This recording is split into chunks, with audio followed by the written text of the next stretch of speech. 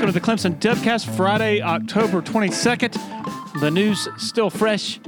This morning, Joseph Ngata out for the Pittsburgh game because of COVID. The hits just keep coming from this offense. For this offense, can't seem to catch a break.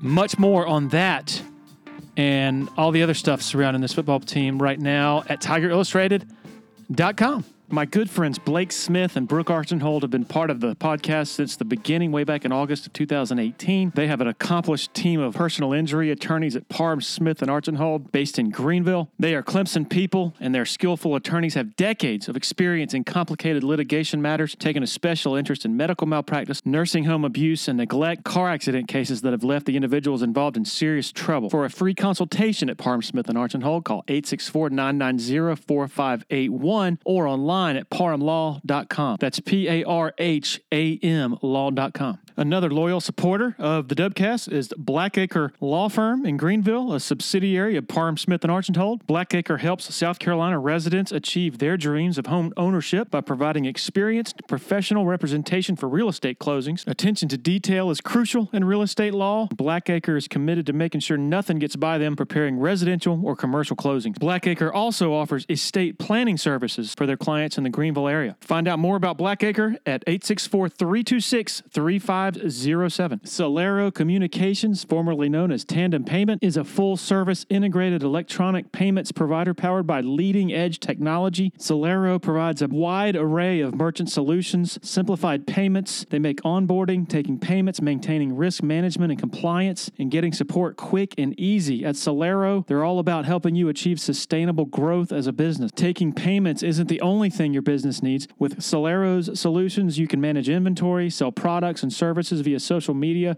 schedule staff, track sales, get reports, and much, much more. Find out more about Solero at solerocommerce.com. That's CELERO commerce.com. Okay, to our conversation with Harold Dutch Coleman. This is a good one. Enjoy. Okay, joined by my good friend Harold Dutch Coleman. Man, great to hear your voice, Harold. I appreciate it. Likewise, man. We talk every now and then, but not as often as we used to. So it's always good to hear your voice. One of my greatest accomplishments of the last couple of years is I've learned how to focus and that my focus is severely diminished when I spend much time on social media.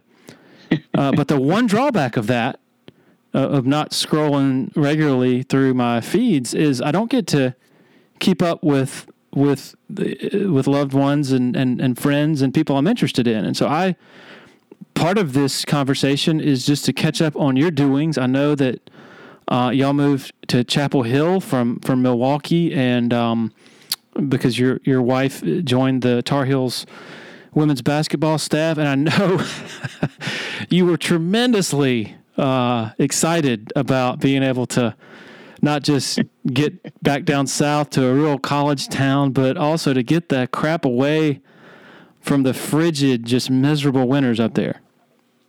Yeah, it's a different type of thing up there now. Don't get me wrong. The city of Milwaukee is amazing. Yep. Especially for your southern folks who love sports towns, because you have the NBA, you have Major League Baseball, you have every type of college up there, all the mid-major colleges. You have the University of Wisconsin down the road. I mean, the Green Bay Packers are right up the road. So you have a lot of stuff going on there. So it's an amazing city. You got the lake right there. But it was, for me personally, the winter was a challenge, but it is an amazing city otherwise. Yeah, and I certainly didn't want to totally trash the place. I was speaking mainly in terms of the temperature in the winter, but even like a number of bands that I like that are touring bands and have been for years and years. They love playing Milwaukee just because there just seems to be a different vibe there for whatever reason, and it sounds like you picked up on that too. Just sort of the coolness of the place in many ways. Figuratively, I guess, or I guess and literally. Absolutely. If I had a chance to go there, like as a student athlete, to Marquette or something like that. I think it would be amazing because it's right there in the middle of Milwaukee. So you're getting the best of everything right there. You're surrounded by it. Now, post life, I will probably move to a warmer climate. So I always try to tell the difference there, because you were missing out if you do have an opportunity to go to Milwaukee as a college athlete. I think it's a great experience. The food choices there, just the culture and stuff like that is great. But again, we're a little older now. Those things like weather really matter. How long were y'all up there? 1 year. Okay. And I remember, I guess last winter, talking to you, texting with you, whatever, and you were just saying it's just, we know that people from everywhere else, we know that it's really cold, but you were just talking about how the impact of it, of having to be holed up in your house, and it's just a different kind of cold up there, just and how it affects your psyche, I guess. And then I guess you combine a pandemic with that, and it's just difficult, kind of a hard thing to get through. Yes, and I do put some of that on the pandemic, as you mentioned, but I'm speaking mainly because I think a lot of the audience that's going to hear this is from the South. It is completely different than anything that you've ever seen, or this is the tough part, that you can even imagine. It is cold. So,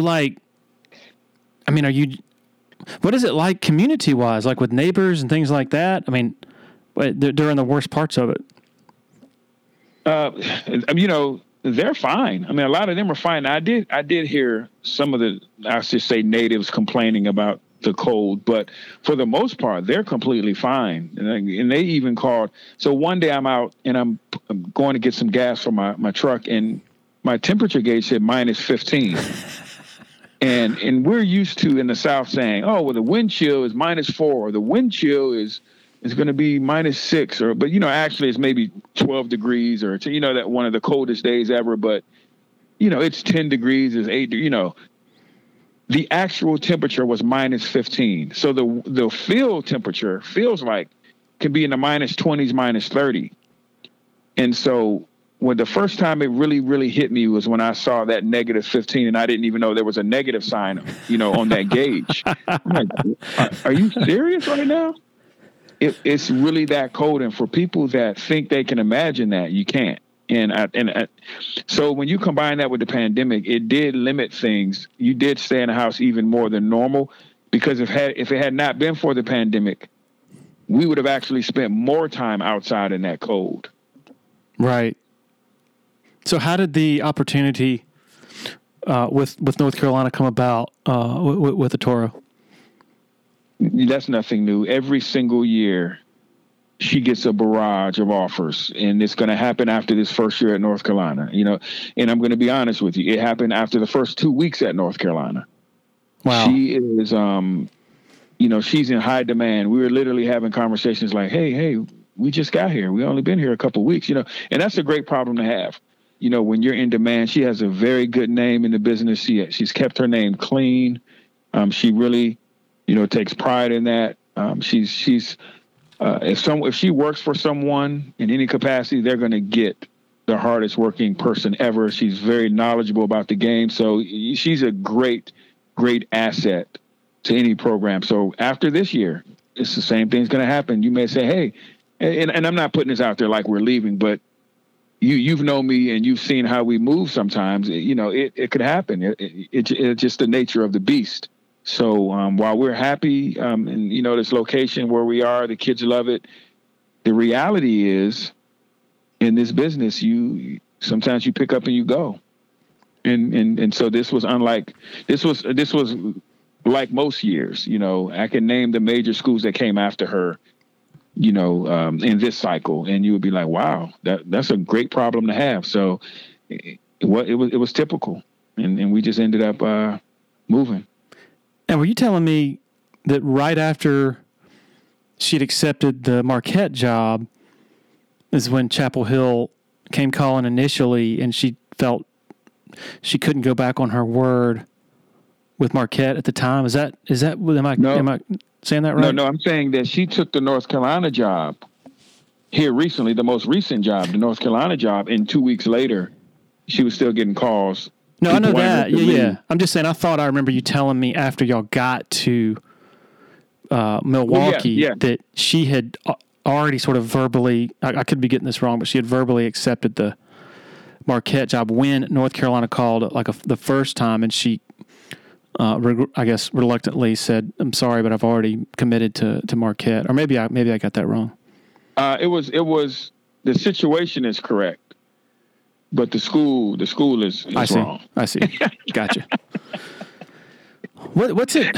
So y'all were at Penn State before, and what is it like? And now you're already talking about, hey, y'all could be up and gone again. First of all, refresh me and the listeners on how many kids y'all have and the ages. So we have a 17-year-old. She's a 12th grader. Mm-hmm.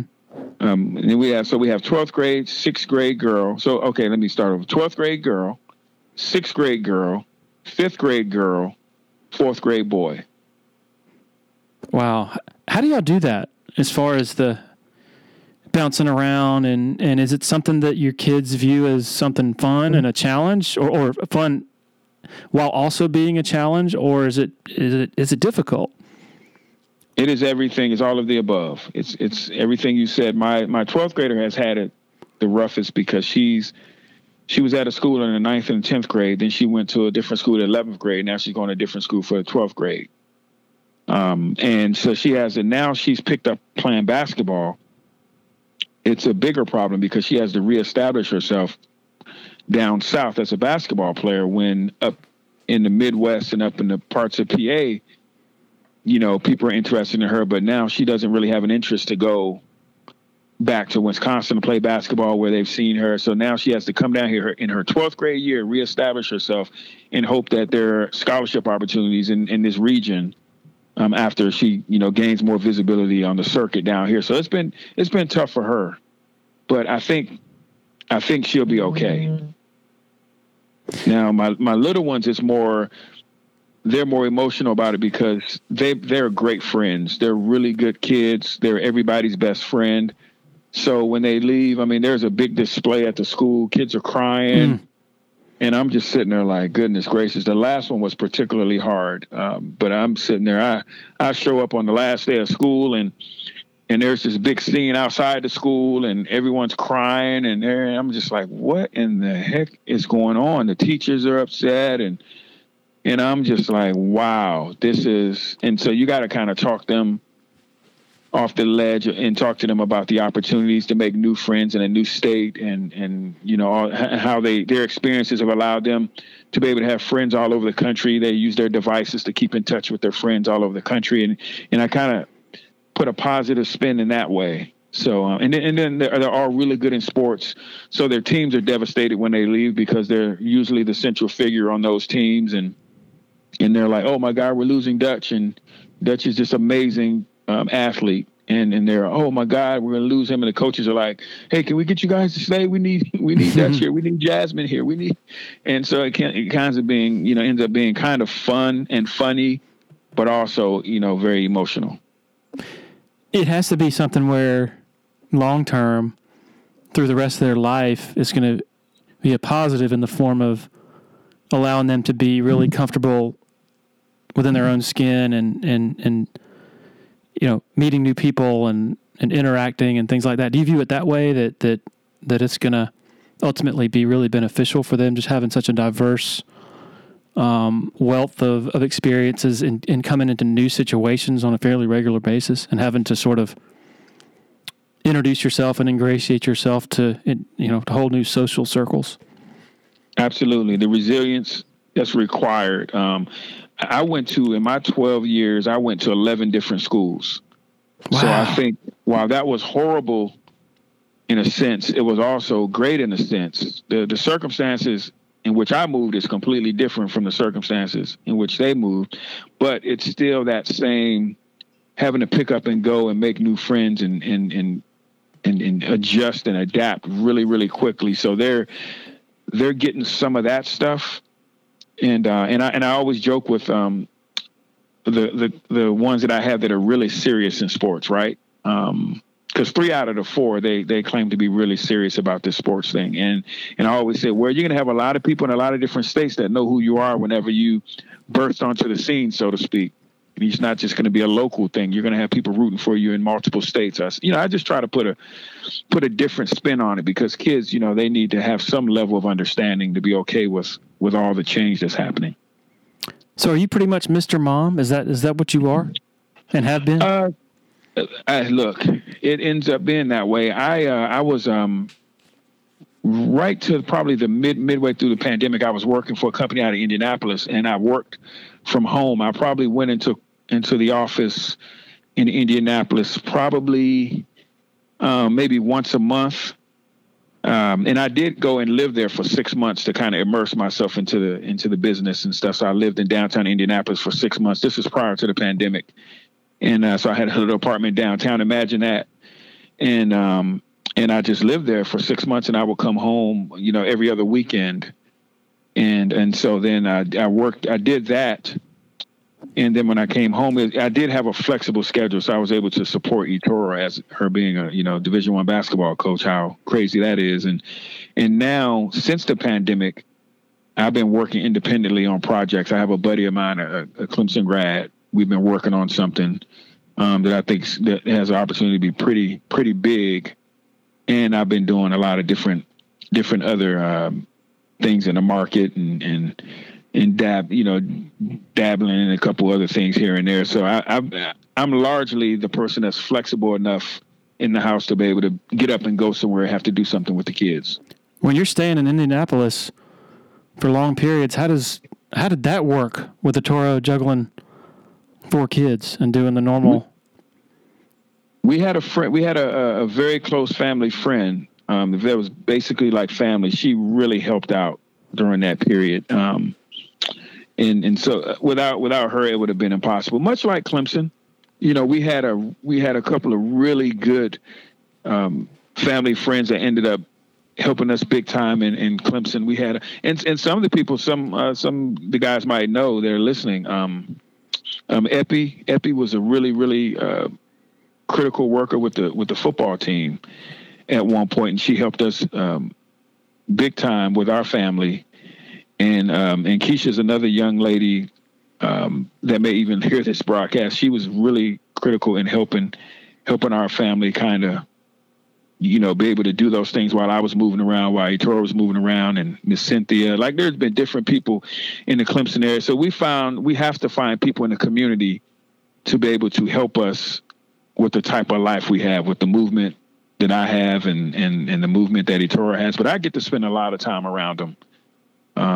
But in the times where I do have to get out of town for something, we've been blessed with some great people in our lives. Your experience, your family's experience, as a family of a college coach is probably way more representative of the typical experience of a coaching family. I know, here at Clemson, you just sort of get used to something that is abnormal, and I'm speaking of Clemson's football assistant coaches. Like, they've all been here like for long periods of time and have raised their families here, and that's just not normal. The norm is more move at least once every 3 years, right? And uproot everything. Absolutely. And it's just constant or I guess regular disruption. Whereas I'm thinking of Tony Elliott, Danny Pearman, the Venables, the Streeters, all those families and more, they've been able to benefit from super rare, I guess, retention. There's a better word, but that it's pretty amazing when you think about it compared to the normal life of a coach's family. You're absolutely correct on that. I mean, that's a very unique situation there, and I think it helps some people. The first sign of trouble, people talk about how bad that is, but when everything's going well, they talk about how great that continuity is. It's so true and so funny. But yeah, that's they definitely have a unique situation, and you know, I would have loved to have been a part of something like that. But when you're doing what you're doing, I can also appreciate the way we've done it, because, like you said, there's going to be some really, really good attributes that come from this sort of lifestyle for my kids. I see some of it already. They're very strong. Like I said, they're very good socially. They can make friends in an instant. They smile. They're really, really good friends. That's the biggest thing I love about them, is that they love people, and they're just really great friends. And so I think that's one of the things that they had to kind of be and to do in order to adapt. The typical Clemson person, when the name Chapel Hill in North Carolina comes up, it's like, ooh, you're with those people. But is it so much different when you're in a coaching family? It's so much more. It's a profession, and it's what you do for a living. And so I'm guessing that there wasn't that typical Clemson, we got to go to Chapel Hill. It was more, hey, sweet, we get to go to a cool college town and coach for a pretty decorated program. Is that closer to what it was? Well, it was really weird. So now Itoro, if people don't know, Itoro, when she played at Clemson, they played in the ACC championship game all 4 years in the ACC tournament, and all 4 games were against North Carolina. Wow. So North Carolina is like in her class is like a hated rivalry.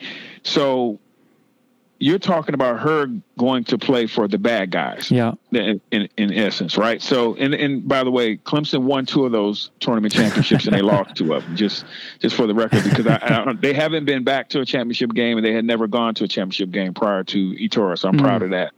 But yeah, so it was kind of one of those enemy type things. But Itoro was fine with it. She's a professional. Now, some of her former teammates or some of her, Clemson friends and fans, they may not have been okay with it, which I don't care one bit. While this is real life, this is not real life. We live a charmed life.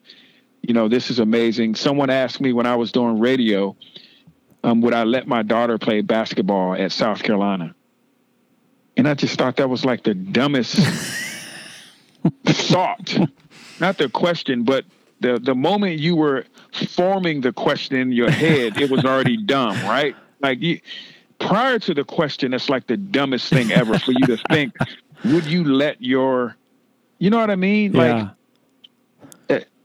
And so obviously I said respectfully, yes, I would. First of all, it would be her choice. That's the first thing, is her choice. Secondly, if you have a child and someone's trying to pay for your child to go to school, I mean, come on. Like, they think highly enough, or they think enough for your child to say, we want to pay for their school. We want them to come play for us. All that nonsense is out the window. This is fun hate. This isn't real hate. I don't really hate the University of South Carolina and their people. I during football season, I hate their fans, but that's not real hate. That's not like if they broke down on the side of the road, I'd laugh and point and keep driving. I don't enjoy when their student athletes get into trouble. I don't enjoy I enjoy when they go 0-12. I enjoy the heck out of that. You know what I mean? And I want them to go 0-12 every year. I would love it if they went 0-12, every single year. Oh my God, life would be so great. But it's not real hate. Yeah, it's like, on top of all the, free education and all that. By the way, your daughter has a hypothetical opportunity to play for one of the most decorated coaches in the game. Exactly. And Dawn has known Jada. Speaking of my oldest, since she was a baby, and she's seen her out on the circuit. And even though Jada didn't play basketball until middle school, until late, 12 and a half, 13 years old. All the coaches were familiar with her. I'm in a workout a few weeks ago, and this is how public our life is. I'm in a workout, and one of the guys in there is having his son trained, and I'm in there, and the guy introduces himself, and I introduce myself, and he says, "Oh wait, I know you. I was there when you proposed to your wife back in San Jose years ago." And I remember your daughter. Is that her over there? You know, I remember seeing her.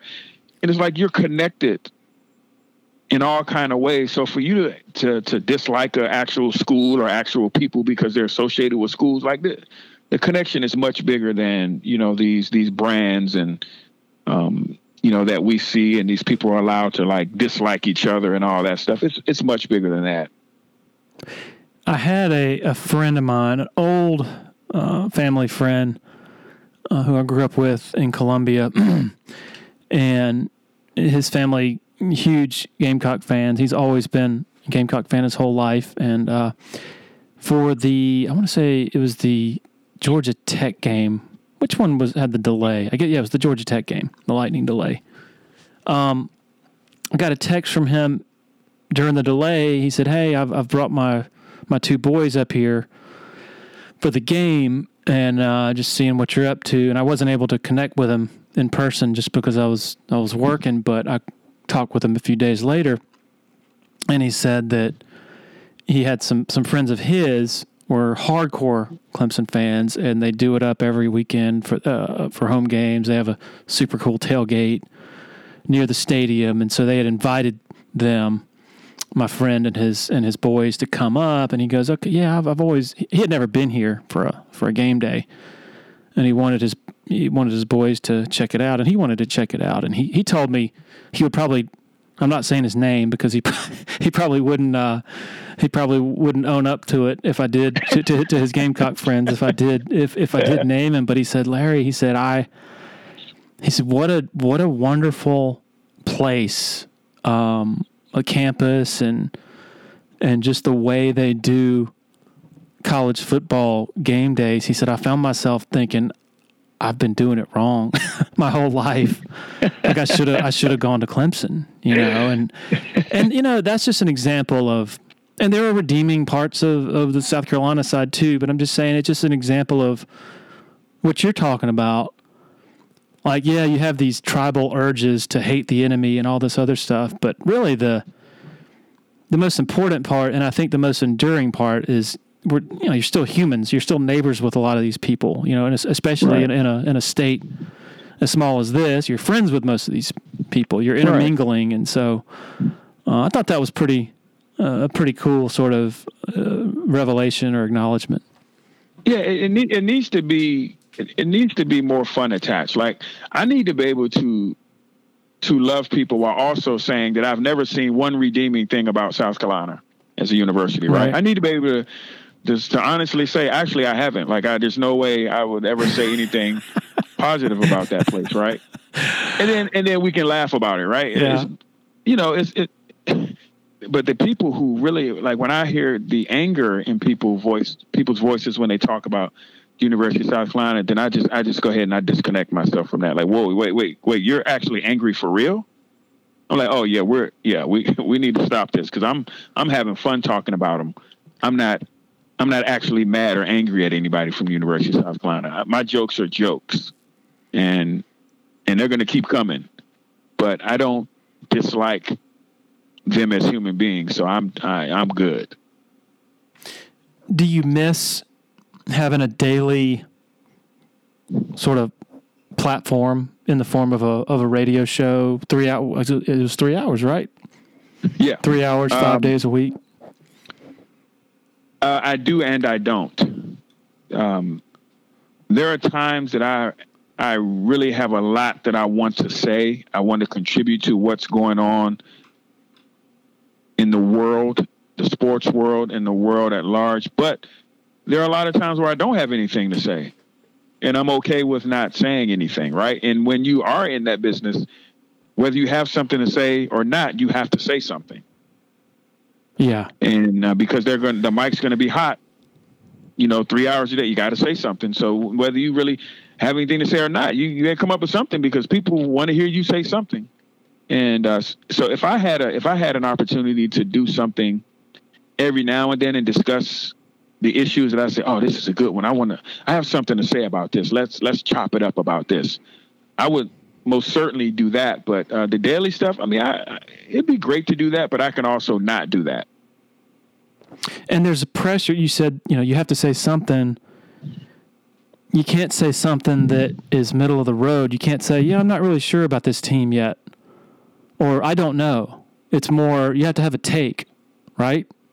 Yeah, well, so that's one of the things that I refused to do when I was on air. I refused to just make up something. So, and then this is the way I look at it. If I don't have a take, whatever I say I don't have a take better be darn interesting or creative. Right. Because you're expected to have a take. So the only other option is not one, and it better be a good not one. Like if it's middle of the road, you better do a darn good job talking middle of the road, because I refuse to just like say something that I don't agree with, or I don't really, just for the sake of having a take. I won't do that. And I thought that would probably ruin me when I was doing it, but I didn't care because I never felt like I needed to be anywhere. And that's a blessing. So I can kind of say what I want. The whole sort of, and I guess I'm talking in terms of college football conversation, whether it's ESPN, radio, Twitter, social media, whatever. It's so, in national media, I should put them in there because they're, I think, most prominent. It's so bipolar and emotional and such a roller coaster. And I think part of it is that pressure to have an instant take and instant judgment of whatever just happened.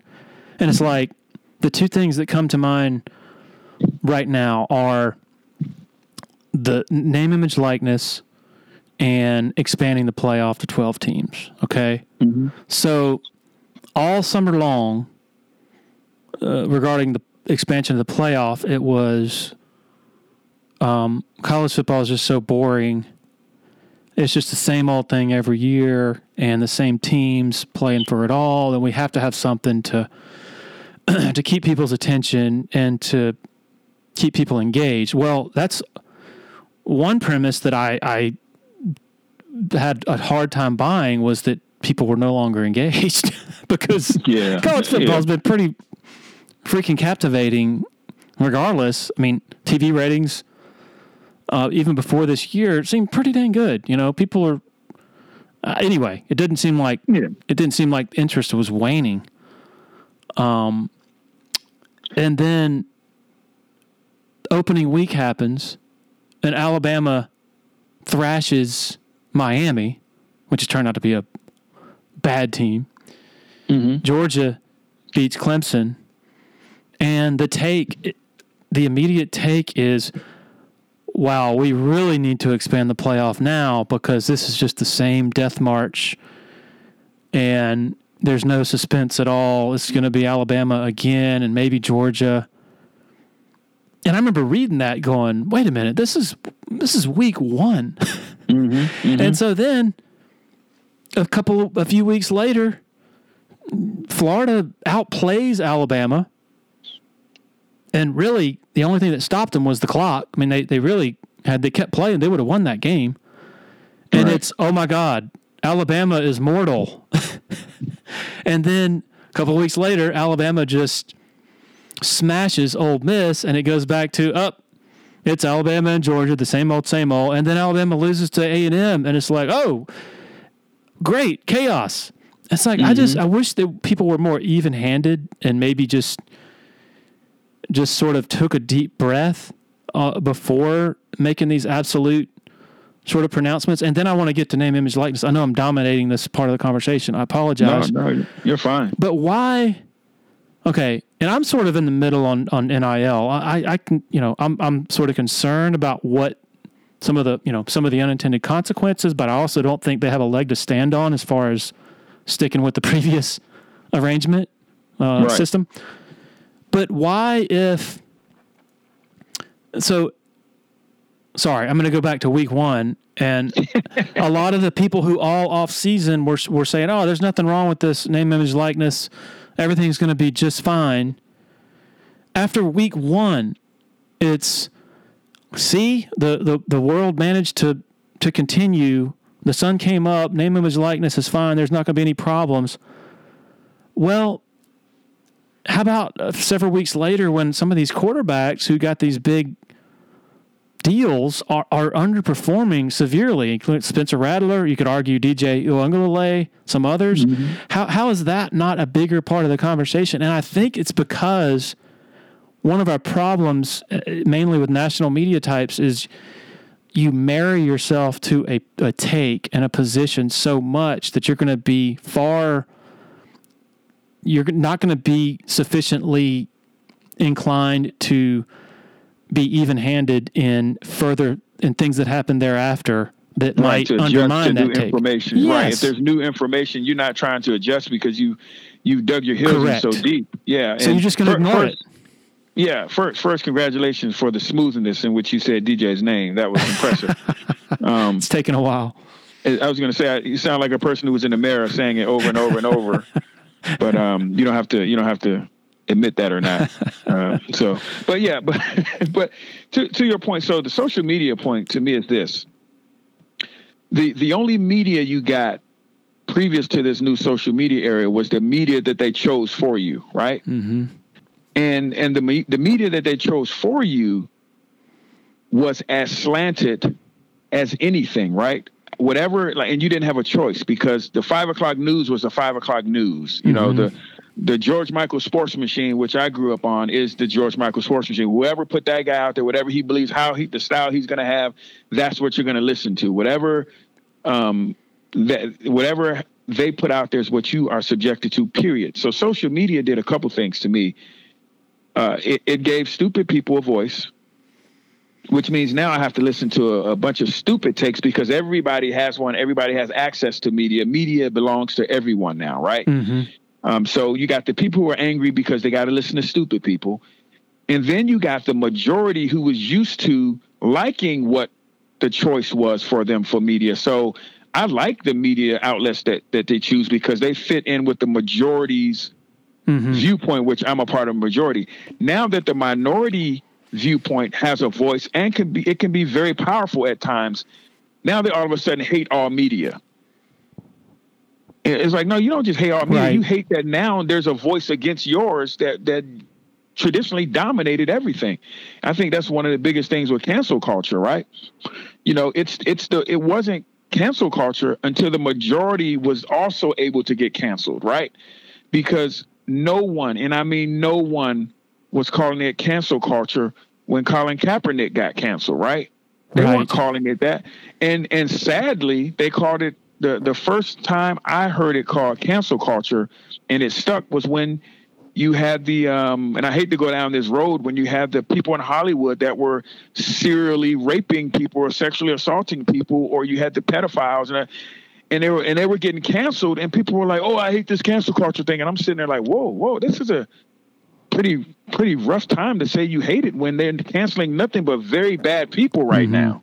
Like, I mean, it didn't start out on the ridiculous side, right? Where we may be canceling people for ridiculous things. It kind of turned into that, right?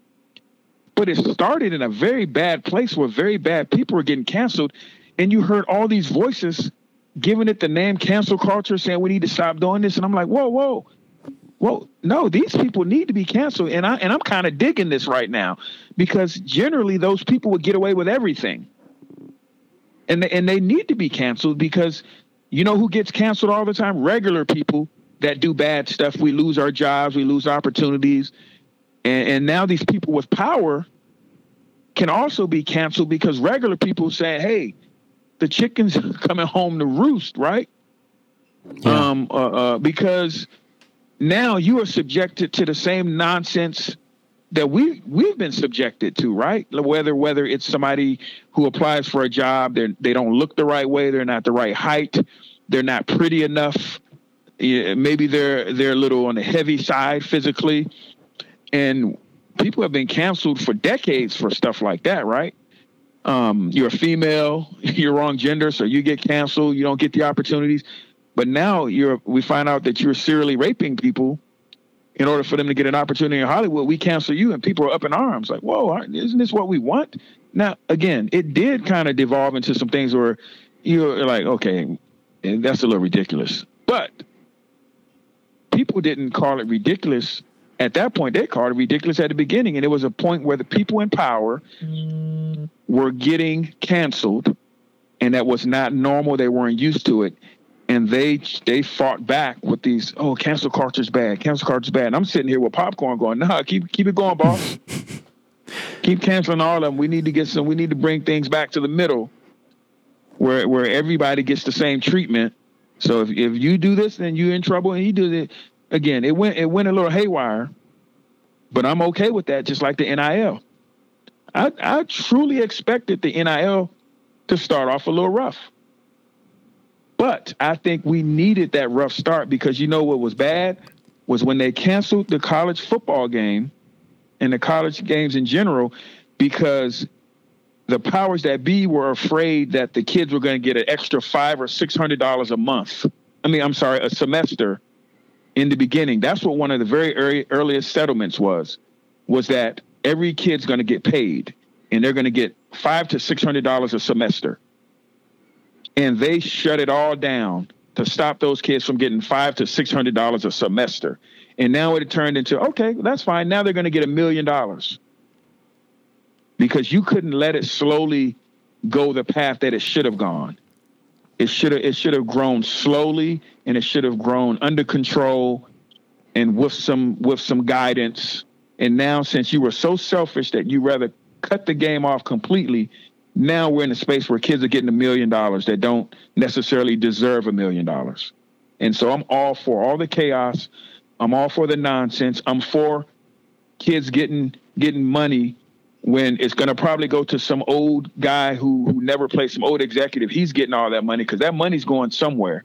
It's going to the kids. I saw when all the walk-ons got paid, all their school got paid for. I'm here for all that stuff, because you know what? And this is not a slight against Bryce Young at Alabama, right? Because he's reportedly got $1 million. He might not have been getting $1 million, but Bryce Young was getting paid loads of money anyway. And you know who wasn't getting money? Those walk-ons over in Utah somewhere. They got all their school paid for. So everything's just above the table. It's on the table now as opposed to below the table. But again, I'm here for all the excess money and all the excess problems, because they asked for that when they wouldn't give the kids $500 a semester. Yeah, I remember. This was like when they finally did approve of the cost of living stipends. I guess, I don't know, 13 or 14. People were in a tizzy over that, thinking, oh my God, this is going to be nuts, because now the cost of attendance at Auburn is going to be $1,000, calculated at $1,000 more than the cost of attendance at Clemson. So Auburn's going to have an advantage. Well, here we are, and kind of no big deal. Nobody's talking about that anymore. So I agree with you that had they long-term approached this in an incremental way of progress and of acknowledging the realities, both of the marketability of these kids and also the exploding revenues, the money grabs that were taking place as a result of all these expanding TV contracts and the like, you believe you don't have chaos here in 2021 because it's a more measured, slow moving, or I guess incremental progression over the course of 15 or 20 years. That's what you're saying? Absolutely. It would have been a more natural progression. It would have went from, let's say the first few years, it would have been $500, right? Mm-hmm. And then maybe a few years later, it turns into $750. Then a few years after that, it turns into the kids get $1,200, $1,300 a semester. It would have, because we would have seen it, we'd have been like, because we've already been okay with the fact that there's a lot of money here. There's let's share the wealth a little. And so that simple idea, we would have gotten over that hurdle, and then it would have started growing as the money grew. But the way they did it, they said, no, they get nothing. And then 20 years later, the money was so large, and then that's when the whole idea of sharing the wealth came. And then it's like, well, there's a whole lot of money right now. It didn't start out being that much money back then, so it could have grown with the money, and it would have been more understandable as as it would have come along. And it would have been not the schools paying the money. It would have been corporations paying the money. And the schools would always get their cut from the corporations if they would have done it the right way. So everybody would have been eating, so to speak. But now you just got $1 million to Bryce Young. Alabama's not getting any of that $1 million because they were so selfish in the beginning that they had in no way wanted these kids to get any of that. I'm sitting there like, why would you be so selfish? That wasn't even a lot of money. And again, the licensing agreement would have had a cut to the universities. It wouldn't just be like, hey, we're cutting out the schools, we're going straight to the kids. No, it was a deal that would have included the kids, but the minds that are involved, and to this day, I still believe it to be the same. The people making the decision are, in my opinion, old and out of touch, and they're selfish. They've always seen it done one way, so there couldn't have been that controlled growth because it wouldn't fit with who's making the decisions. And to me, that's the worst part of it. That these people, let me say the worst part of it are fans. They're the worst part of it. And I hope they hear me right now, and I hope they get upset. I don't care. You're the worst part of it, fan, because you are aligning yourselves with the power structure instead of aligning yourself with the people that are more like you, actually, which is the labor force that has always been undervalued and underpaid, right? And you didn't side with them. You sided with the power structure. These athletes aren't showing up getting something for free. These kids are up 5 o'clock in the morning if you tell them. These kids are working their tails off. Then they have to still do the same schoolwork. They can't get a job part-time. This was the situation back then where there are kids at Clemson right now that are on academic scholarships because they had a 4.0 in high school. They get a full ride. They're not beholden to anyone. They don't have to show up to any practices. They don't have to show up to perform. They don't have people yelling, spitting at them, throwing bottles and trash at them. They just get a free ride. That's a free ride. No athlete anywhere especially D1, D2, D3, NAI, no one's getting a free ride. No one. You are trading your services for your bill. It's not a free education. It's not a free anything. I'm bartering. Mm-hmm. Hey, I'll give you these really fast legs if you pay for my meal. I'm giving you something. An academic has just showed that they're really smart. And they're saying, okay, we'll pay for all your school since you showed us that you're really smart. Do I need to show up at an academic bowl? Do I need to study every day? Do I need to do this? Is there a risk of injury? No. Well, that's a free ride. And the fans didn't side with these athletes that show up and they hug your kids and they take pictures with your kids and they smile for you and they go out there and they dive on the floor and they darn near break their necks. They're pushing their bodies to the edge. And you see these track runners that are running, marathons and miles and miles and miles. And at the end of it, they're at the brink of exhaustion, right? And they're doing that because there's a paw on their chest. And a lot of them are academically inclined. They could get, some aid and go to school, but they still choose to do that for that paw on top of that, right? And these are the people that fans went against to choose the power structure. Now I'm dominating this, but I'm very passionate about this part of it where fans could have said, hey, give those kids an extra $500. Yeah, it may snowball into something else, but it'll only snowball as the money grows. If the money grows, somebody deserves the money. Let's give them some of the money too, because I'd be darned if they're not earning it. And that's what made me angry about the way people looked at the situation. They only looked at, well, they don't deserve any money. All they're going to do is waste it. Now, as if executives and people at the NCAA aren't wasting money right now. You know what I mean?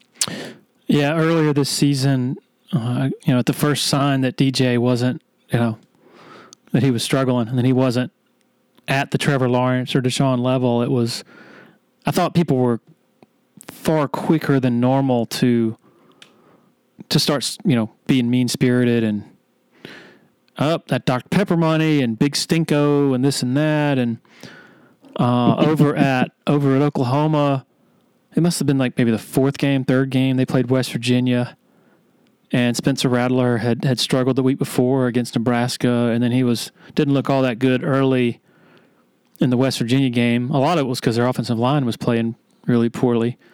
which kind of relates to here. But anyway, he throws a pick, and the student section at Oklahoma is chanting Caleb Williams. And yes, I know, I mean, Caleb Williams looks like the next superstar for sure. I am fully on board the Caleb Williams train at this point.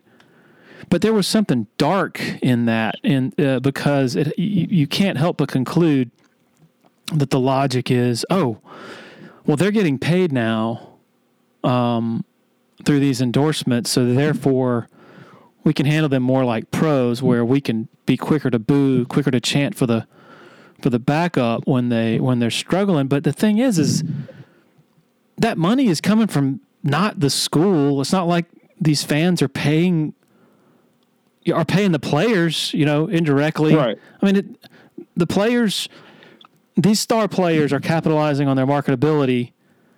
And, I think this is just the beginning. I mean, obviously things are going to change now that return on investment is a bigger factor, because you would think that with some of these struggling players who are getting paid lots of money, some of the companies or whatever are thinking, maybe that wasn't money well spent. And so next time they'll pay like half.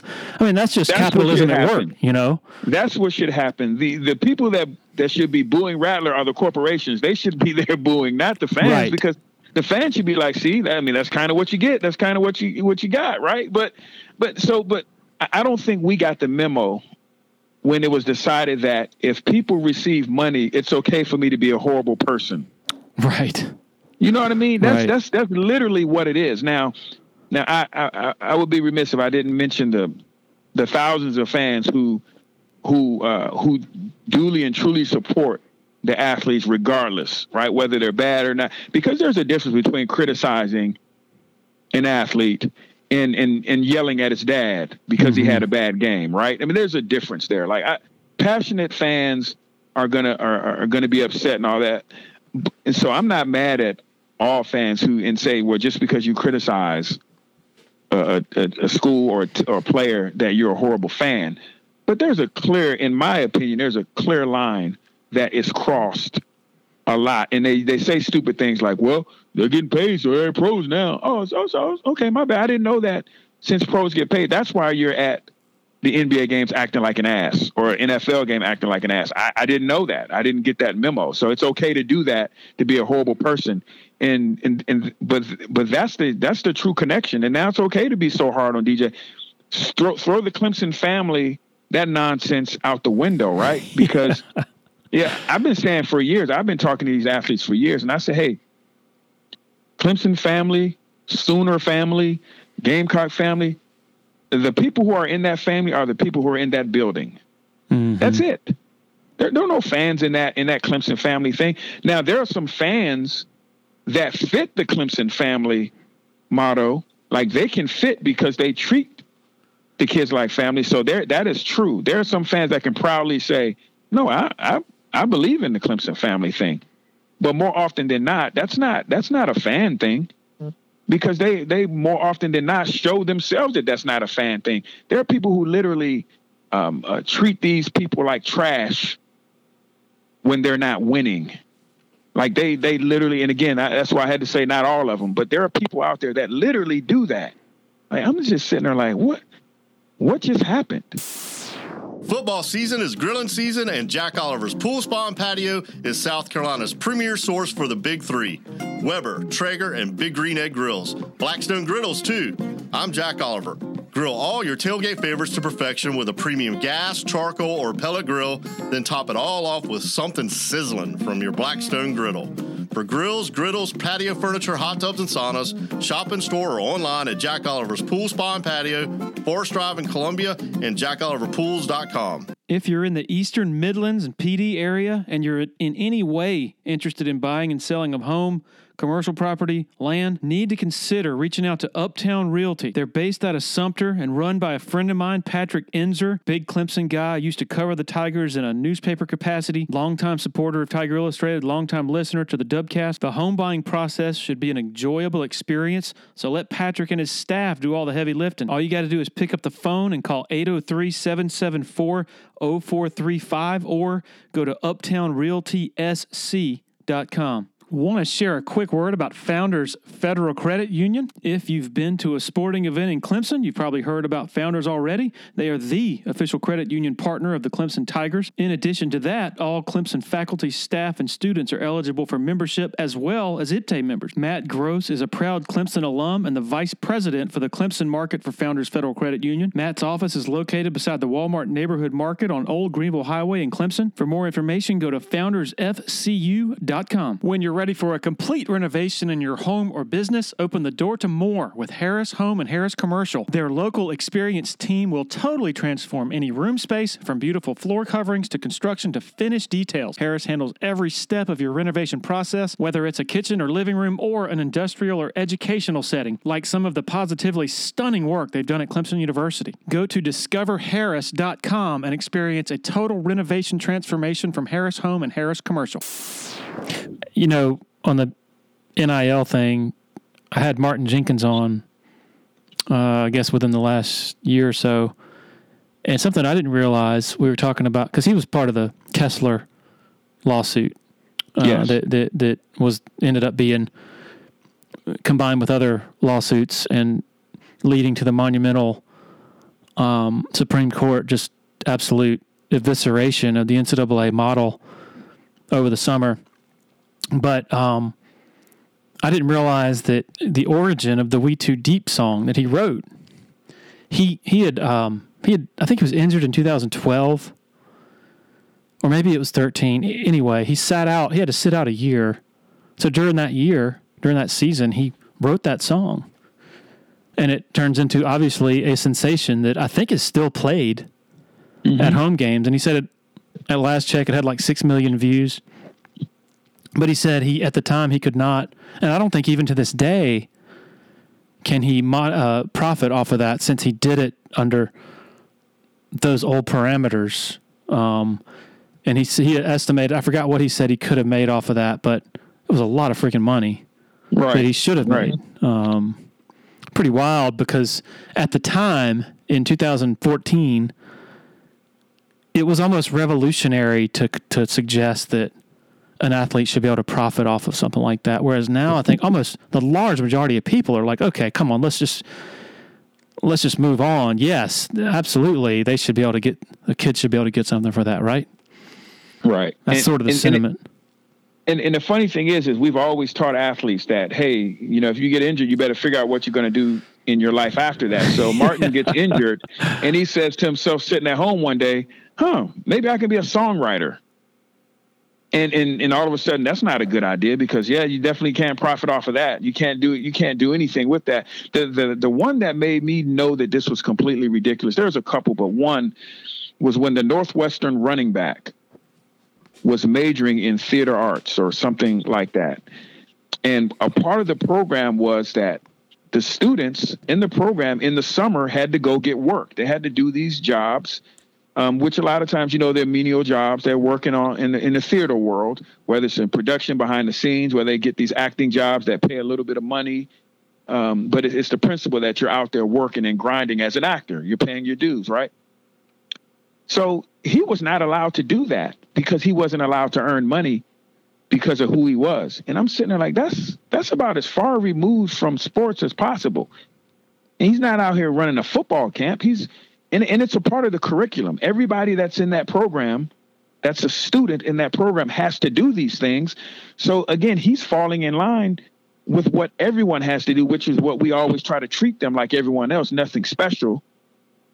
And he wasn't going to get paid a lot of money for it. It was actually going to be a lot of work that people probably don't want to do, but it was a passion of his. And he was not allowed to do it.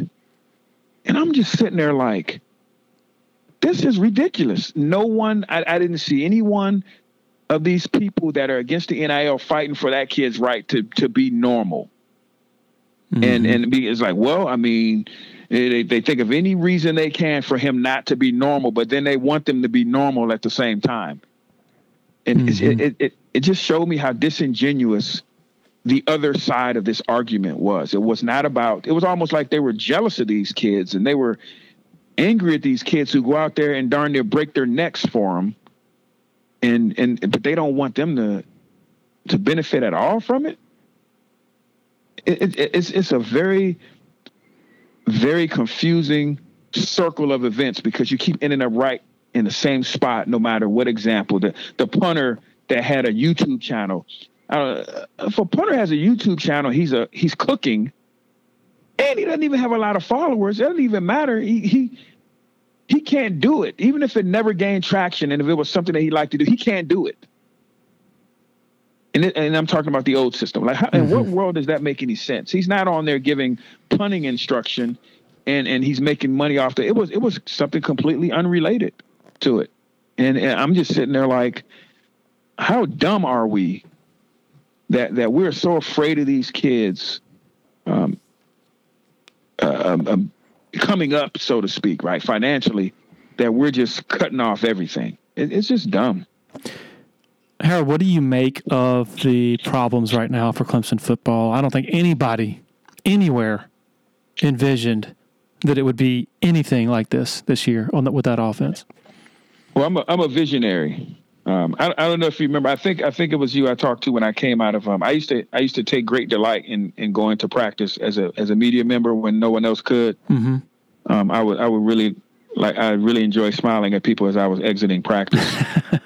And I remember one time you came up. I believe it was you. You came up. You said, "Hey, what do you think about practice?" And I would always say something dumb like, "What did Dabo say?" And then you would say something like, "Yeah, Dabo said this now." Yeah, I agree with everything you said. And then I walk away saying, "That punk." Yeah, exactly right. But as you were walking away mumbling "punk" one time, I said, "Hey, Larry." I don't know if you remember that. I said, "Hey, Larry, that freshman number 9 is the best player on the football team." It was ETN. Uh-huh. So ETN didn't have it all together at that time, but I said that was the best football player. I saw one practice, one scrimmage, and I said that's the best football player on the team. And we know as a freshman he wasn't all together yet, but he was. I could see it. So this is what I saw with the offense when I went to the first scrimmage of the year. This year? This year. Oh, I had some. I know some folks who went to that too. Yeah. Okay, go ahead. Yeah. I said either our defensive line is the like best assembled defensive line in the history of the universe, or the offensive line is absolutely horrible. And so you can't always tell in practice because sometimes that's the case. Sometimes your defensive line knows what's coming and they make the O-line look really bad, and it's kind of hard for the offense to get stuff done early on because the defense knows what's coming, and all they got to do is fire off the ball most of the time in the beginning of practice, in the beginning of camp, and they're gonna do some damage. But I say, this offensive line is not good, and I mean nothing was going well. They couldn't get a screen pass off. The running back couldn't get a yard. I could still tell that the running backs were talented, but I'm like, it's not gonna matter because they don't have the super dynamic talent that's gonna go above a bad offensive line. It's like it has to be some things that happen. And so I told my buddies it's gonna be bad because as a play caller, as smart as our fans are, and I'm gonna give them credit, we have some really smart play calling fans, boy. I'm telling you, best in the country, right? But you can't call half the stuff that they're saying when you have no offensive line because it's literally, if you watch the cut-ups of a football play, literally there's a different offensive lineman that's taking that play off, that blows the play up. Mm-hmm. And it might not be the same one every time, but it's I'll be darned if it's not one of them, and that blows the play up. But if you scroll out and you look at the play was going to be successful if that guy had did his thing. If that one guy had just been an average blocker on that one play because the other 4 guys did it. So then the next play, a new 4 guys would do a great job, and that one guy would mess up. And that screams inexperience, and that screams that they probably shouldn't be out there right now, but this is what it is. And the same thing with something as simple as the wide receivers blocking. They throw a screen and you go, it was there, but that wide receiver did not block very well. Mm-hmm. There were times where the pass pro with the running back, I remember going back to ETN, where the play would have been just fine if ETN had stepped up and made a better block. And the opportunity was there. But the fans look at the success of the play as the measure of whether it was a good call, which is about the dumbest thing you can do. Because the offensive coordinator job is over when the quarterback drops back and there are options downfield. That means I beat the defensive coordinator. The same thing in the inverse with Brent Venables. Brent would have the defense, the linebackers missing tackles in the backfield. That means Brent did his job. If Skowski misses a tackle for loss, Brent did his job. That guy was in position to make the tackle, and he missed the tackle. You can't get on a defensive coordinator for the defense being bad. Now, you can get on him as a position coach why his guy missed the tackle. That's a more directed approach of criticism for the coach. But from a coordinator standpoint, there are people open. And in the great C.J. Spiller run where he juked the Georgia Tech guys, I always tell people that, number one, that was not a great offensive call because the defense was standing right in front of CJ. Right. Like they were there to make a tackle for loss. He should have been tackled. Now CJ being a mutant, that's the only thing that saved that play. But that offensive coordinator didn't do a great job on that play. He was tackled for a loss. But people might think, oh man, you remember our plays that we called, like the play that CJ Smith? No, that was a dead call. You stick an inhuman person there and he can just go lift off into the air and then just fly above everyone, then yeah, but he was tackled for a loss and he did what CJ does. But the whole like when you have an offensive line that's not experienced, because I don't want to call them horrible. They really shouldn't be out there in ideal situations. Then you combine that with a new crop of wide receivers that are injured, coming off injury, young, doesn't really have the experience. Then you have new running backs on top of that, and you have an inexperienced quarterback on top of all that, and you have a new set of coaches on top of all that. Like, all those things don't normally happen at the same time. That's right. You can have a veteran line like DJ had last year. He had a veteran line, no experience, but it worked because he had a veteran line. If you have Trevor Lawrence or you have Deshaun Watson and a horrible offensive line, they're dynamic enough to make it work. Look at Deshaun leading the league in passing with a horrible O-line because he's dynamic enough to make it work. What you can't have is an inexperienced line and an inexperienced quarterback at the same time. It is not possible.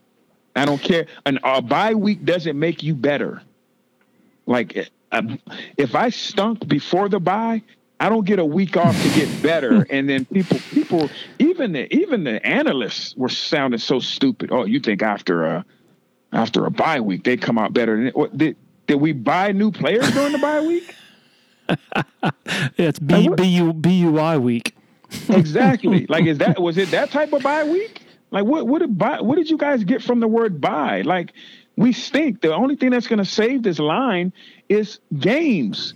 After a while, they're going to just about see every type of front that's possible. Maybe 6, 7, 8 games from now, going into next year, something like that. They're going to have seen enough that they're going to feel better and okay, and then you can start opening it up.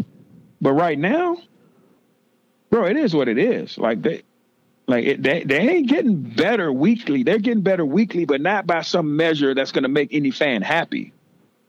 That's just me. It's too many things happen, and then people have to realize how fortunate we were that almost none of those things happened over the last 6 years. Yeah, like almost none of them. And if it did happen, it was enough to cover because the other 5 things didn't happen, and so you had the 5 things, great things going on, and the one bad thing going on. We were able to cover and to call out these coaches like this, oh my God, like, these are the same guys that took over for the most part when Cole Stout that first game, right?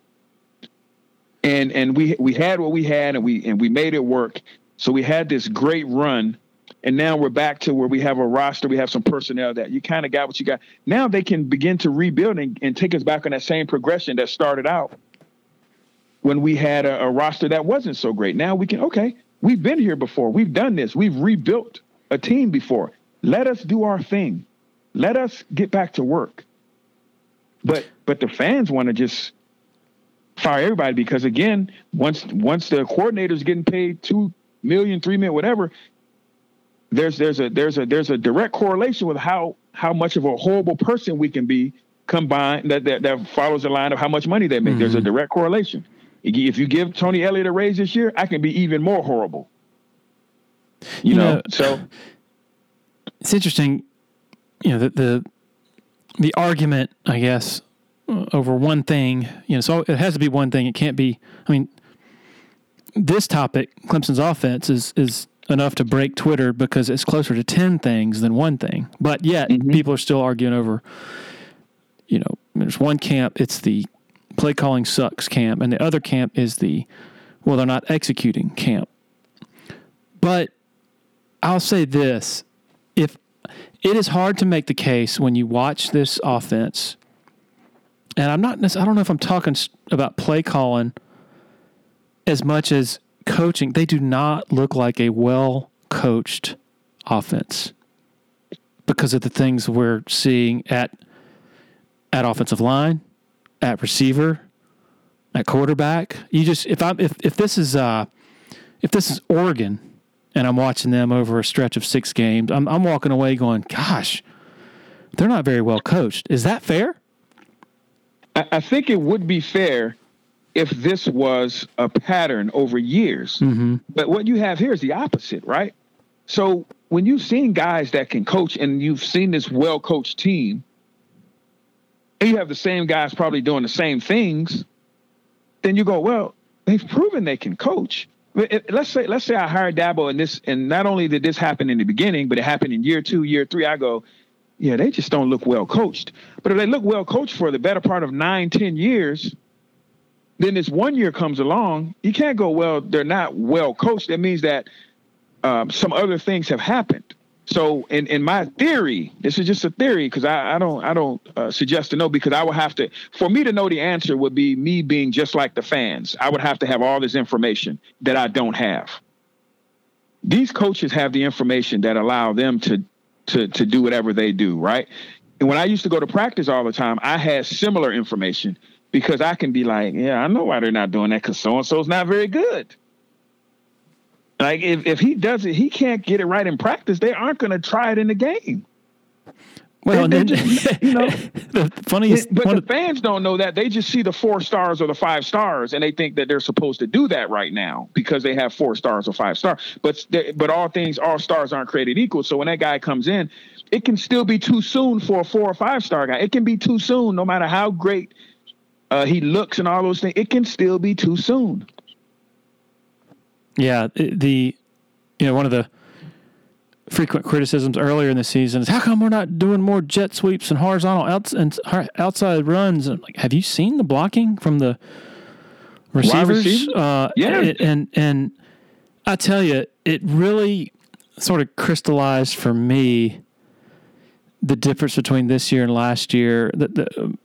A lot of the mystery is eliminated when you go back and watch some of last year's clips, because it's very simple how they attacked defenses last year and how they were able to be prolific for the most part. Defenses geared their numbers to stopping Travis Etienne for obvious reasons. I mean, you've already said he's the best player on the field from the start of his career. So it's RPO, get the ball out quickly to Amari Rodgers on the outside, who I'm slapping myself in the face for not making more of his loss coming into this season, because what a player. I mean, super explosive. Mm-hmm. So you're doing 3 things. I mean, this was the pattern last year that made their offense go on one of those very simple plays. Get the ball out quickly on a bubble. Your receiver, who was Cornell Powell, usually makes a block. He actually holds his block. And then that creates a one-on-one matchup between Amari Rodgers and a defensive back. And more often than not, Amari Rodgers is going to destroy that matchup. So let me ask you this. When we did that, when Amari Rodgers destroyed that matchup and took it to the house or got a great gain out of it, was that a great play call? I think it was just the smart. It's accentuating your strengths. And that's a great answer. And taking what the defense gives you, which, Elliott gets hammered for that. But isn't that what the large majority of modern day college offensive football is It's reading. Absolutely. You're reading. Absolutely. Now check this out. If Cornell Powell doesn't make that block, it's all of a sudden a bad play call. It's two guys on. It's 1-on-2 instead of 1-on-1. Exactly. And so it's a bad play call, though. That's the thing that fans miss. Now it's a bad play call because Cornell Powell didn't do his job. That was a horrible play call. Why did we run that play? Well, if Cornell does his job, you get Amari being able to be Amari. So a lot of the stuff that's going on now is guys aren't doing their jobs. Now they can't just postpone the season because guys aren't ready to do their job.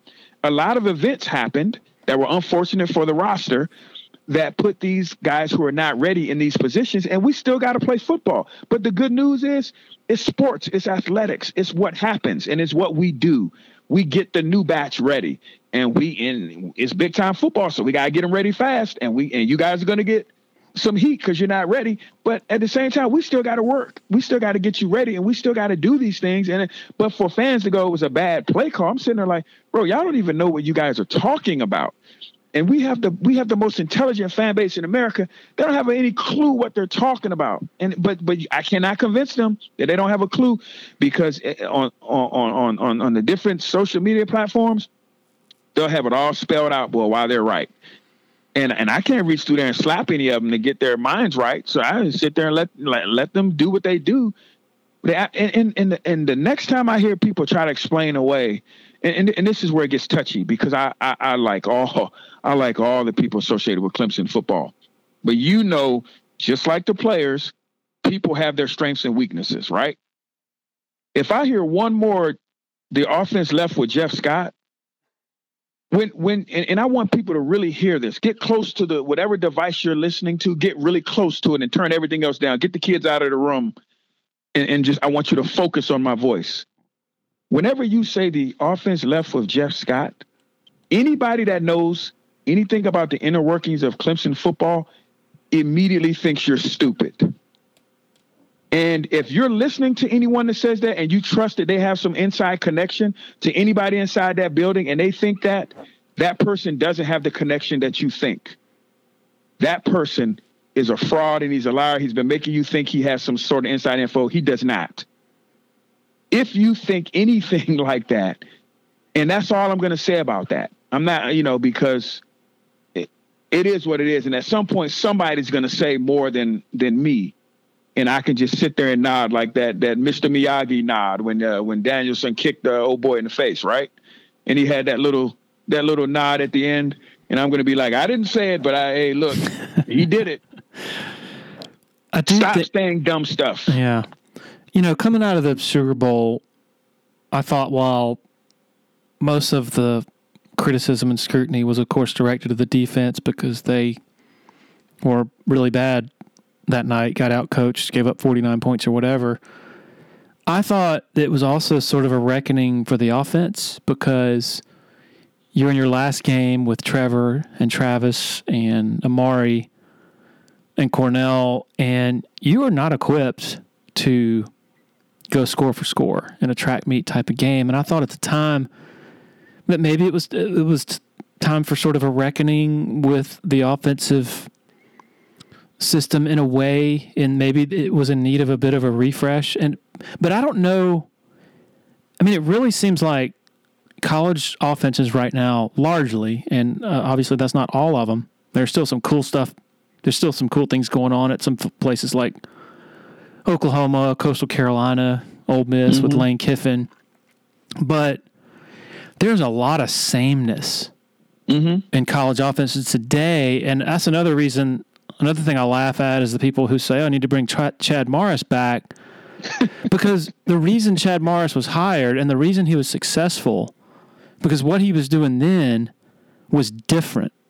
Nobody else in the ACC, no other defenses in the ACC had seen that type of approach. Well, guess what? In the decade since, just about everybody else has long since begun doing the same thing. And so there's not a whole lot of variation with college offenses in general. And so I kind of think maybe we're not thinking of this broadly enough. Maybe we're just sort of zeroing in too much on Clemson's offense. Maybe what's going on with Clemson's offense is kind of indicative of a lot of offenses out there, in that defenses have adjusted and the tempo stuff isn't as effective as it used to be. I mean, even Dino Babers is going away from it when that was his calling card. The RPO stuff, defenses have adjusted to that too. Honestly, I look at the NFL and there's more exciting, innovative stuff going on there offensively than college football. Do you agree with all that? That Yeah. long-winded assessment? No, I think all those things can be true. I think the NFL took what college is doing, which no one was doing in the NFL. Now they're starting to do it, and the defenses are adjusting, right? Mm-hmm. But that breeds the change. Like if you go through the different eras of football, let's just focus on college football. It changed as those other things got stale. Right. And so now maybe this is getting stale, and now the new thing is going to come in. Whatever that is, we'll find out over the next few years, right? And so I think you're absolutely right. So the NFL was getting stale. Then they said, hey, look what those boys are doing in college. Now, it wasn't that it was better, but it was different, and the defenses weren't ready for it at the NFL level, because as a teaching and as a style, as everything, even if you just came out of it in college, they were teaching you something new in the NFL, so you were preparing for something new. You weren't relying on what you did in college. You were doing something new, and that was stale, right? So then they said, hey, well, why don't we get these kids who are coming right out of these systems already ready to rip and run with it, and we just do it right here. And the defenses aren't going to be ready for it, because it's going to take them time to catch up. We can get some traction, and we can get some years out of this stuff, and they're just beginning. So they're like ripping and running, right? But so this is where I say all that can be true. And this can also be true. The personnel at Clemson is not very good right now. Mm-hmm. Because if the personnel was good, let's say Trevor had another year. Let's say all the offensive linemen stayed. Let's say ETN stayed another year. Let's say that everybody, Amari Rogers stayed in there. Let's say everybody came back. It wouldn't look like this. So it wouldn't be that the offense is outdated, because Amari Rogers would still be there. Trevor would still be there. ETN would still be there. Jackson Carman and the whole line would have another year together. And it would not be outdated. It wouldn't be stale. It wouldn't be any of those things, because our players would be better. And we would be, what are we? We'd be 6-0 right now with that unit, with that same unit that all could have come back for one more year because of COVID. Like they all could have came back for one more year, technically, right? I hadn't even thought about that. We wouldn't be having any of these discussions, because we'd be 6-0 and we'd be destroying everybody. So that's why, again, I say, and Tony would be a great coach. And Venables would be a great pursued coach. by LSU. Exactly. But something happened to us that didn't happen over the past 9 or 10 years. We had a lot of issues that a lot of people had during that time. And on top of that, we had it all at the same time. Now, to me, the test and the testimony could be us resetting, recalibrating, rebuilding this new group batch of kids up.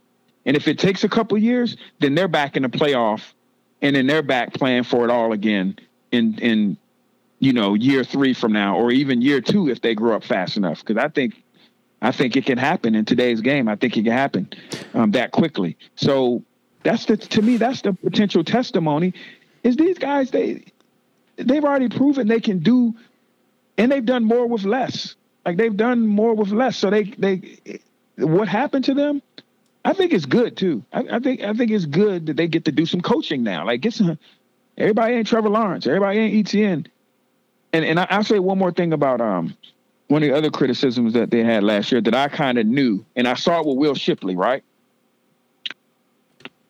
Will Shipley's body wasn't ready for that pounding. Mm-hmm. I didn't think his muscles had hardened enough. And I said that to my friends, like, look, man, when you're 18 years old coming out of, I came into Clemson at 17. Like, I'm like, yo, your muscles haven't hardened yet. Like, some people are special, but I don't think we should be running him between the tackles. I think we should be more creative. But the fans were crying for him to be the starter, for him to get the ball. Is he talented? Super talented. But I'm thinking about his body. But that pressure of fans will get to you, right? And this is just my opinion. The same thing with ETN.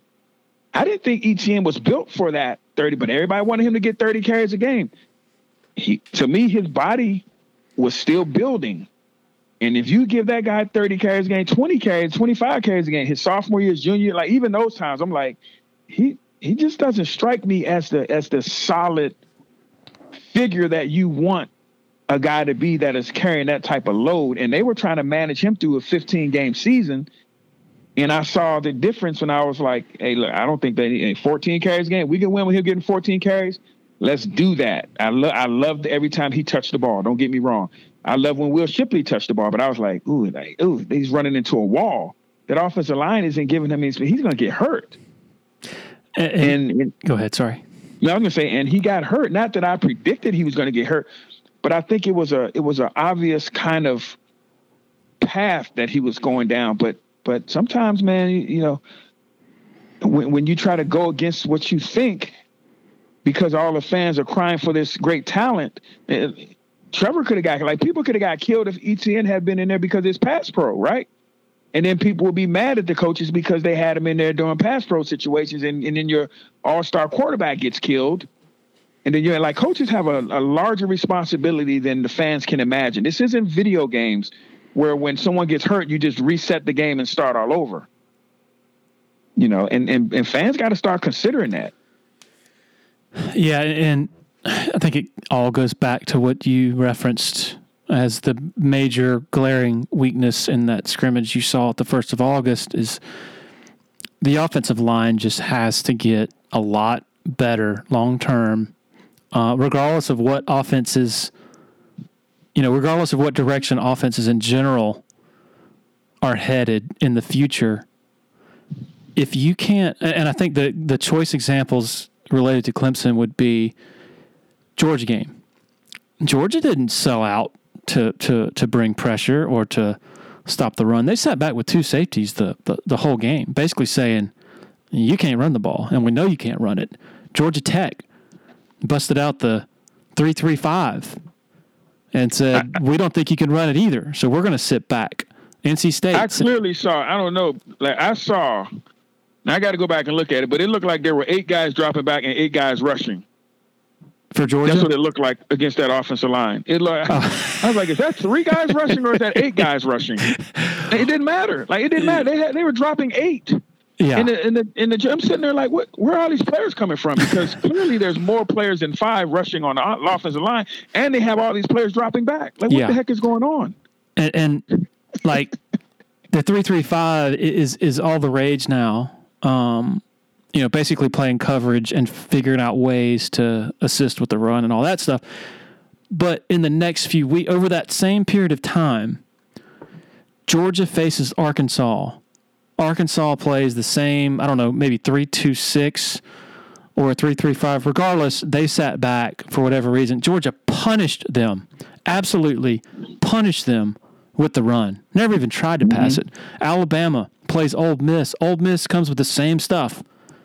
The same sit back, make you run the ball. Alabama said, okay, and just pulverize them with the run. And so regardless of what system it is and where things are headed, Clemson, I think offensive line at Clemson and everywhere is going to be more important than ever when you have defenses that are basically daring you to run the ball. Mm-hmm. And so when you are not good on the offensive line, it is magnified times 10.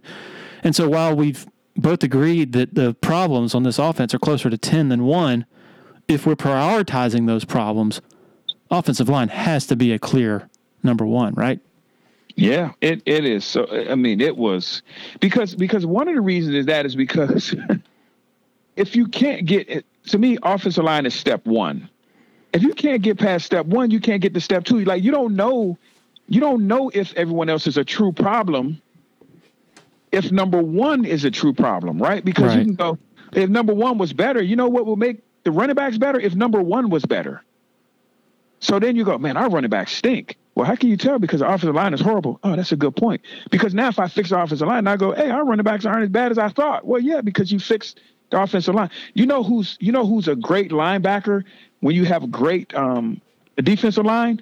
Linebackers that can't play in the NFL are great when you have a great defensive line. But if your defensive line wasn't great, you'd be talking about how bad your linebackers were. Mm-hmm. You're like, man, our linebackers stink. Our linebackers look like All-Americans even though they are not that caliber talent-wise, because the defensive line is outstanding. And that's the difference in football. Up front, to me, is step one. If you're not good up front, you don't really know how good you are on the back end. You don't know. I don't know how good I am in the backfield if step one up front isn't good. And that's why I'm like, to your point, that has to be the priority. DJ threw for 400 some yards when you had a decent offensive line, a solid offensive line. That's all he needed was a solid offensive line, not a line full of pros, but a solid offensive line. He threw for 400 some yards. So he's not even as bad as he looks. He just needs a little more than Trevor and Deshaun needed, right? He needs more than that. It's and I'm not bashing offensive line, because my whole thing is they don't have the experience. It's not like they suck totally. Like, you shouldn't expect guys with, and there's a couple guys that should be better. Don't get me wrong. But as a unit, offensive lines operate largely as a unit. They don't have the experience. And so I hate to say they stink. So I say the offensive line is bad. I don't go, that player is horrible, that player is horrible. Because as a unit, I think sometimes it's going to be 6, 7, 8 games. Well, you better just try to be 7-1, 6-2 during that horrible time. Boy, you better figure it out. You better try to, because you could very easily be 2-6 with a bad offensive line. So to me, that's the challenge, is trying to hold this thing together, trying to beat Georgia Tech 14-8.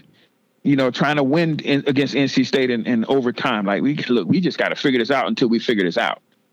And to me, the fans, the lack of patience bothers me, because they brought us so much joy. This group has brought us so much joy. I'm like, hey man, look, do y'all, man, figure this thing out, man. I'm gonna go watch Alabama play this week, and I'm gonna root for y'all, but I'm gonna take some joy in the beautiful things that they're doing while we figure out what we're doing. But y'all do y'all, because y'all done brought me so much joy. I'm giving y'all some grace. I'm happy and I'm angry. And I hate, you play ball with me. Like, I hate losing, but I understand. Well, we have a good example over in Baton Rouge of what it looks like when a coach takes his eye off the ball, and really does regress and really does have his attention on other things, so soon after greatness, which I don't get the sense that that's taking place. Anything of the sort is taking place here at all. I think they're coaching as hard as they ever have, and probably more so. So yeah, I'll say this too. And we've already said this. We've been very fortunate to not have any of these things happen, or not any couple of these things happen. People got to get that. You do not go in the sport of football over a 6 or 7 year period without some devastating things happening. But we did that.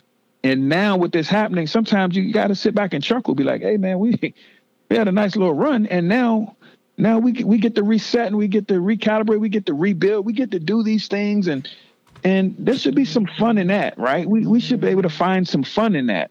But we are finding nothing but vitriol. Now, when you go to LSU, the things that I'm hearing and the things that I heard even a couple of years ago, culturally, I'm like, hey man, that's a mess down there. Like, they're winning off of pure talent. Their culture isn't what's helping them. With us, it was talent, culture. It was some luck. It was all these different things that helped us out, because we don't have some of the same advantages that some of these other places have. We're just little old Clemson, and that's being real. We are, compared to some of these other places, but we were very fortunate that a lot of these things came together, and because one of those things could have destroyed us by the same way. So I think fans need to say, hey, I hate losing, but I get it. Get it fixed. Get to work, guys. Get the heck to work, because I hate losing. Keep grinding. That offensive line, I understand it's going to take 8 or 9, 10 games of them trying to see as much as possible. But next year, we expect to see some improvement. And then next year, we want to be in the playoffs. So we're like, if y'all get us in the playoffs next year somehow, we'll be happy with that. But y'all better figure it out. But not, torch the place and tear it down. And I'm like, goodness, he's going to pay $2 million a year. I mean, shut up. Shut up. That has nothing to do with anything. If he was getting paid $500,000, he'd still be bad right now because of the situation. Like, just shut up. Harold, your phone has been buzzing. I'm sure you have things to do on this lovely Friday. So, I mean, I appreciate you giving me so much of your time, and it's been wonderful catching up. Man, look, it's my pleasure, man. Anytime I get to talk about this stuff, especially when I don't have to do it every single day, but I get to make some fans angry because I know it's going to be some people angry at me. The ones that know, they're going to know, and I'm fine. So I'm going to blame you if I get a whole bunch of vitriol and stuff. Feel free. I have no problem with doing that. But look, I just want fans to understand that these people have a larger responsibility than they can imagine. And these kids don't enjoy losing. Sometimes you're just not very good. I remember a time I tried everything to stop a guy, and I just was not good enough. But I was darn sure trying, and I thought I was doing okay until I saw the results. But hey, give these kids some love. Give these people who brought you so much joy some love, and enjoy life, man. Enjoy the other things that are going on in your life. Give them a little bit more attention. Take a little bit of the attention off of Clemson. Let them get themselves together. Give your kids a little more attention. Give your wife a little more attention. Your spouse in general, give them do that. Take some of this away from Clemson while they get back to normal, right? Which is normal is winning championships, right? And you relax and go live life. Wonderful words of wisdom, Harold. Thank you so much. Thank you, my man. Harold Coleman, preaching. To all those who are mad at the play calling, coaching, NIL, he would like a word, and he just had one. Appreciate him for sharing so much of his time with us. Also appreciate our very loyal sponsors for helping make this happen. Most of all, thanks to all of you for hitting play every week. Everybody have a safe and enjoyable weekend. We'll be back next week. Cheers.